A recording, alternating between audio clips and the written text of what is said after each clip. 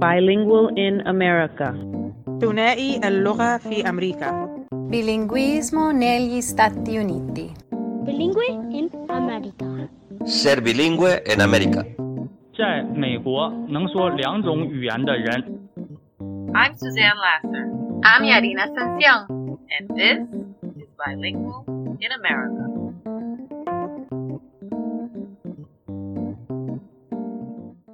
Hi, this is Suzanne Lasser, and today on Bilingual in America, I have the privilege of speaking with Enrique Moras. He founded the company Syncretic Press.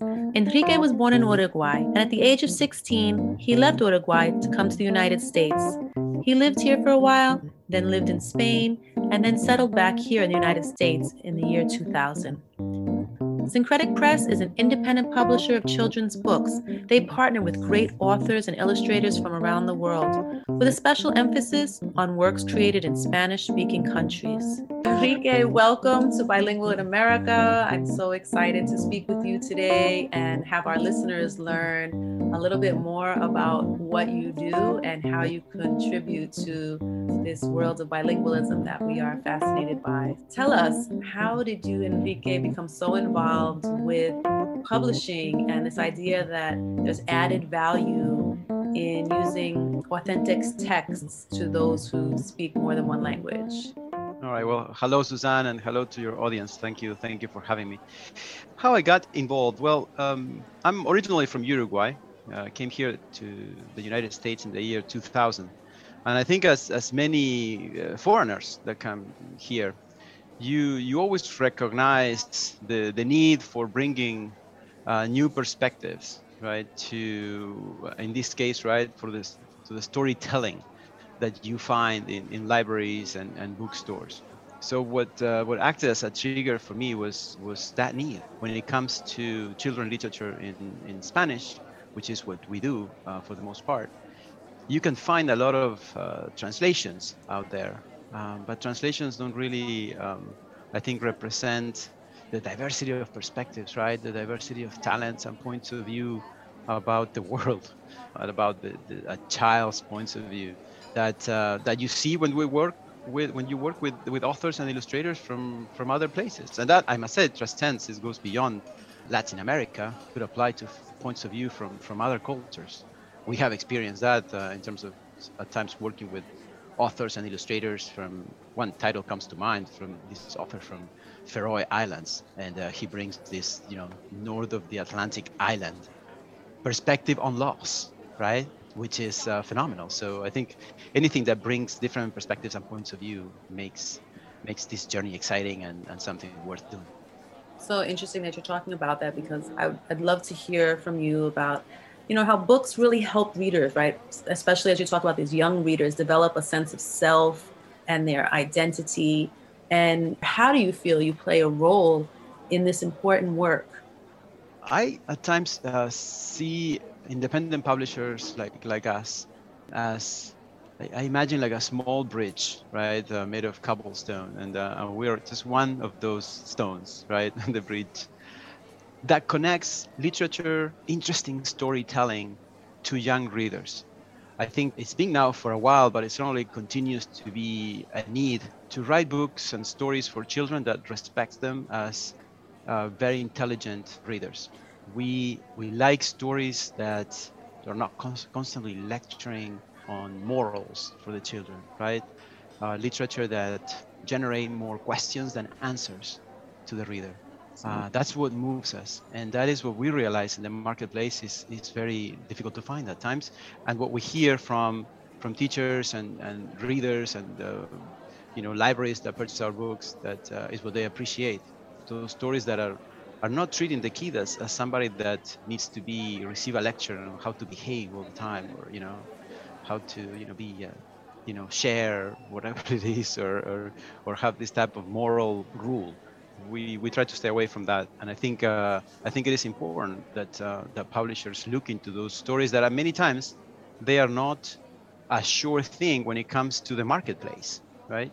It's those kind of stories that at times could be more challenging to find the right market, to talk with the parents, make sure that they feel comfortable that they are behind those kind of stories. So you have to be willing to take some risks. And so we see us as I mentioned, just one more step into that direction, one extra stone in that bridge that hopefully will connect great literature to young readers. So I really love how you're saying this idea of bringing multifaceted perspectives, right? Whether it's on the idea of loss or just on sense of self, and the idea of taking risks. We need to take risks more, because that is how innovation takes place. And safe doesn't lead to great.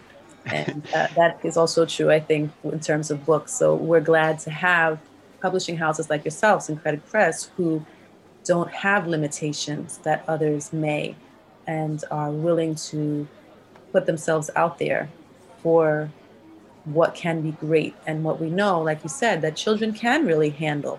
They are ready for it. We sometimes as adults are the ones who are more fearful and less confident that the children can do it. Yes, there is some of that, and it's interesting how, besides it transcends not only through literature, right? You can find it in filmmaking, right? I always think Walter Benjamin had this thing. In one part, he mentions how it is important not to say everything. The importance of the silence, to let the reader or let the viewer take his or her own path in interpreting what is going on, right? And without giving an answer, without really looking for a specific outcome, right? And it is in many facets, as I mentioned. You find it in filmmaking as well. I think there's that fear of the silence, of letting the viewer or the reader, choose or not choose. We don't need to make a decision, right, at all times. Maybe it's like when on a painting, you decide when you finish the painting or not, right? You decide what part of the canvas is going to move your heart. And you may decide that the rest of the canvas is absolutely irrelevant to you, or not. And the painter had a different view. But the artist that created, once it's on paper, that part of the text is done. The rest is on the reader. And the readers, I am so glad there are so many and they're so diverse, and each one of them are going to bring their own background to it. And they're going to start and finish the story however they want. And I think that's exciting. So let's talk about some creative things. As I had a chance to look over your website in preparation for our talk today, I noticed that you have a book club, and I'd like to know a little bit more about that, and any other collaborations that you have with, let's say, not-for-profits in the area of literacy. Sure. We publish a very curated collection. We believe in books that are going to last a long time. And not only the story has to be good, but also the actual book, the object, right? That pushes us to print hardcover. And hardcover production is more expensive, right, to produce. So in our mission, aside from the production of a good story in a good medium, right, the hardcover book, it is important for us that the books get to the hands of everybody. And we are very aware that some families will have disposable income to buy, as many books as they want, and some others may not, and certainly in these times, right? So the book club is one of those areas that helps us make our books available at a discounted price to a large community. The book club is something that teachers can enroll for free on our website. Participating in that book club gives that teacher a specific identification number that they can share with their community.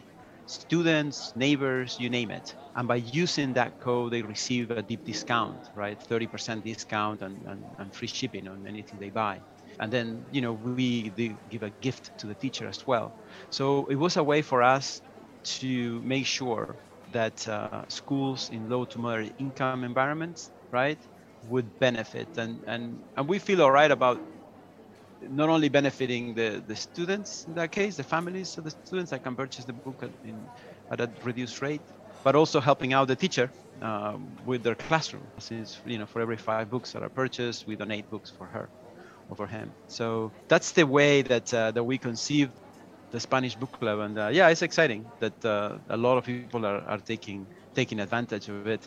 Something that we did recently also to help out was start uploading read alouds of our titles to our YouTube channel. In these days, we we were asked many times if, for authorization for read alouds, right, of our books, and which we always do. But witnessing some of those read alouds, we realized that it was very challenging to make a video of somebody reading a book somehow exciting for a 5-year-old, right? Where you are constantly exposed, the kids are constantly exposed to really terrific graphics and dynamics on the screen that, just somebody reading a book is difficult to cut it. So what we did is we hire actors and actresses from South America that really project and interpret the books. And so we do some editing on the read aloud. And so it ends up being a more dynamic reading experience. And it was really through the book club that we conceived it. So, okay, this is an excellent complement, right, for folks that are participating in the book club, and they can go to the YouTube channel and kind of see that. So that's one leg of our concern in terms of making sure that our books are getting to segments of the population that perhaps are not going out there and just getting books. The other is the partnership with nonprofits, and this is something that we're working progressively. We have conversations with several nonprofits. With some of them, we have already done work with United Way, Parent Plus Child. Basically, in this case, we give them our books at cost, and we assist them on whatever it is that they need logistically, right? From either sending the books directly to the families if it is necessary, or just delivering the books directly to them. We assist them in terms of what are the most appropriate content, depending on the population that they are trying to help with. Read alouds, and obviously we make all the video read alouds that we have on our YouTube channel available to these organizations as well. It blows my mind, really, the need that they have, the work that they do. And it is exciting to see their reaction, in part because something that we sense with organizations that work on literacy is that they receive a lot of books. And sometimes the books are interpreted as if any book is all right. And any book is not all right. A bad book can push a child away from literature forever. And that's independent of, certainly not everybody's going to like the same book. Everybody's going to have different flavors, right, for different kind of storytelling and so forth. But I think it is important that when these organizations that donate thousands and thousands of books, that they are mindful of the kind of book that they are donating. And I think that's something they appreciate. They're excited with the books that we share with them because of the storytelling, because they are new books, and they will be enjoyed by the family and friends of the family and many generations. But I love the fact that they are aware of that quality, which I think it is important, because in many occasions, it's too much a concern of reaching a certain volume of books. We donated 100,000, which is, that to me is not, it's something that could be deceiving, right? And at some point in time, it's not about, like with any other item that we consume, it's not about having 25 books, right? It's about having good books and devoting the time to share that story and get deep into the story. And that's, I think, is what really can make, generate great new readers in the future, right? If that experience is worthwhile. And it happens with many things, right? I always remember your first experience with theater, or your first experience with opera or with music, right? The moment that you saw that live concert and you saw the guy with the guitar, right? And you saw their sweat and you saw the energy that was just exploding from the scenario, right? And so you're hooked for life, right? You see, a ballet dancer and they do a certain move that is just, you're just completely blown away. And then all of a sudden you're interested, right? And you start follow dance in a different way. Well, literature is the same, right? You put out a great book that they're just fascinated by the illustration. They're fascinated with the ending of that book, or, some of the characters. And then you want more. It's the complete opposite. If you're exposed to something that is absolutely flat with poor illustrations that say nothing, you're gonna think it twice if somebody tells you, "Hey, I have a new book for you." I don't know. Maybe when I watch another series then. So to me, those are details that folks have to be careful with. And I'm glad to see that some of the nonprofits are very careful with that. Yeah, metrics are important, right? How are you measuring the value of what you're doing? Like you said, not just the quantity of books, but it's the quality, and how is the recipient experiencing that and benefiting from it? Because it's great to do this act, but if it's not really giving the benefit of exposing children to literature and a joy in books, then you can give 1 million books. But if, like you said, it's not going to develop that love, that passion, that interest, and keep you going. So as you're Absolutely. talking, it reminds me, as when I was a young reader, it wasn't my favorite thing to do. And until I found an author that I really enjoyed, then I went to that author and read all of his books. That was how I was. I would find an author, I'd read everything by that author. And even if it was within different genres, it didn't matter. I liked his style. And until I became older and found the other ways to, interact. But you're so right, especially for a young reader, it has to be alive, they have to connect. And I think the fact that you provide access to books in both more than one language, that's really important to develop a love and just providing access, because we often think about sending books home with children. But if they're not age appropriate, if they can't see themselves in the pictures, in the content of the stories, or through the words that they're hearing, right, as they're reading it, the connection is not going to be the same, and they're not going to come back. Yes, absolutely. And it's interesting how staying with the work that many nonprofits focus on literacy do. I love the focus on the parents as well. I think is necessary. They are the conduits for making making that experience that the kid will have reading it themselves, or by reading the book to the child. Some of that education, I think, is essential. The parents have to be a part of it. Ideally, there's going to be scenarios, unfortunately, that it may not happen. But it's great that nonprofits are sensitive to that element as well. Thinking about books, Spanish is my second language, right? And so I have found so much joy in reading books that are in Spanish, like books like Cajas de Cartón. And most recently, I read El Largo Pétalo del Mar, right? And so what is on your bookshelf right now? What's exciting you this spring in terms of literature? And what else do you want to share with our listeners to get sure. excited? Well, thank you for the opportunity, actually, because we are in this business because we get excited about books, right? Absolutely. So one title that we are very excited about is called Más Allá, and we have it in English and in Spanish. The English version is called Hereafter. This is from a Spanish author and an illustrator from Catalonia. Más Allá is a very short story, or Hereafter, since we're doing this in English. Hereafter tells the story about this group of animals in a circus, and they all risk their lives in the different acts that they do.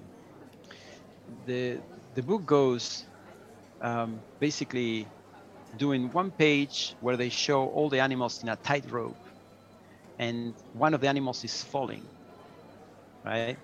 Supposed to lead to their death. So you only see them falling, one in particular. And in the next page, you can see the vision of that animal about the hereafter.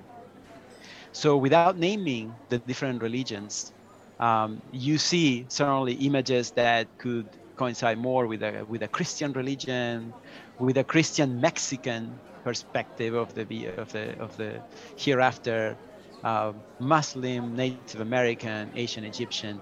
And so it's one page with the animals and one falling, the next page with the hereafter vision of the animal that just fell. The next page, you're again, another animal is falling, and they keep falling, right? And in each page, there's less and less animals on the tightrope, and they are walking you through the vision of the hereafter of each one of the animals that fell. And it ends with a twist. Certainly, you through the story, you may suspect that the animals are dying, are falling to their death, but they show up all bruised up, right? But looking at the reader and asking, so what do you think? Mm. Ending with a question is a soft spot for us. And I think it's a story that just generates a lot of great conversations, right, with children in terms of their perspective, right, and the diversity of perspectives on a subject that at the end of the day we don't know, and and at the same time different faiths will know different ways, right, of what that hereafter may look like. So that's one of one of the books that we're very, very excited. Another one would be Mateo y su gato rojo, which was also has an English version, Noah and his red cat. The reason why I like this book, the illustrations of them by Lucia Prieto are just with pencil, red and black, the whole book. It's a little bit of blue in a couple of pages, but other than that. And it's about this child that receives a blank notebook, sketchbook for art, right? Completely blank. And he draws a red cat with a smile. And shortly after, when he opens, right, the next morning he opens the book and the cat doesn't have the smile. The cat lost the smile. So the story is about him trying to draw things around the cat to recover the smile, and nothing works, right? Eventually he draws a mouse, which he thinks at first is a great idea, and then he says, wait a second, I have to clarify for the cat not to eat the mouse and so forth. Well, eventually the cat recovers the smile but loses it again, and he keeps pondering what to do. So the final solution he comes up with is he draws an open window full of stars, right? And the next morning, he opens the notebook and the notebook is empty. They're gone, both the cat and the mouse. And that's the end. Another of those stories that we find that normally ends, the normal reaction of the kid is he turns around and will look at you. What happened? What? Yeah, exactly. That's the end. No. And just, yeah, I think that dialogue is just it's just terrific. It's exactly what we look for with stories. So those are two of, there's certainly a lot more, but maybe two that could be interesting for your audience. Yeah, and I think so the educator in me, right, really speaks to having that question at the end of the book, the opportunity for the turn and talk, and what do you think, and this open-ended idea. So there is no right or wrong. To really promote language development and active thinking. So my heart is just so happy right now, right? About how I would use that in the classroom. And so what I want to say to you, Enrique, and to our listeners is that we encourage, right, everyone to continue to take advantage of reading. No matter how old you are, there's nothing wrong with taking a picture book. You don't always have to choose something that's challenging. Find joy in the books the way that you did as a child, and hopefully that will not leave you like the cat without a smile, right? You'll consistently have a smile. Absolutely. It's interesting. We don't, with our books, I always mention that they are really from $3 to $99.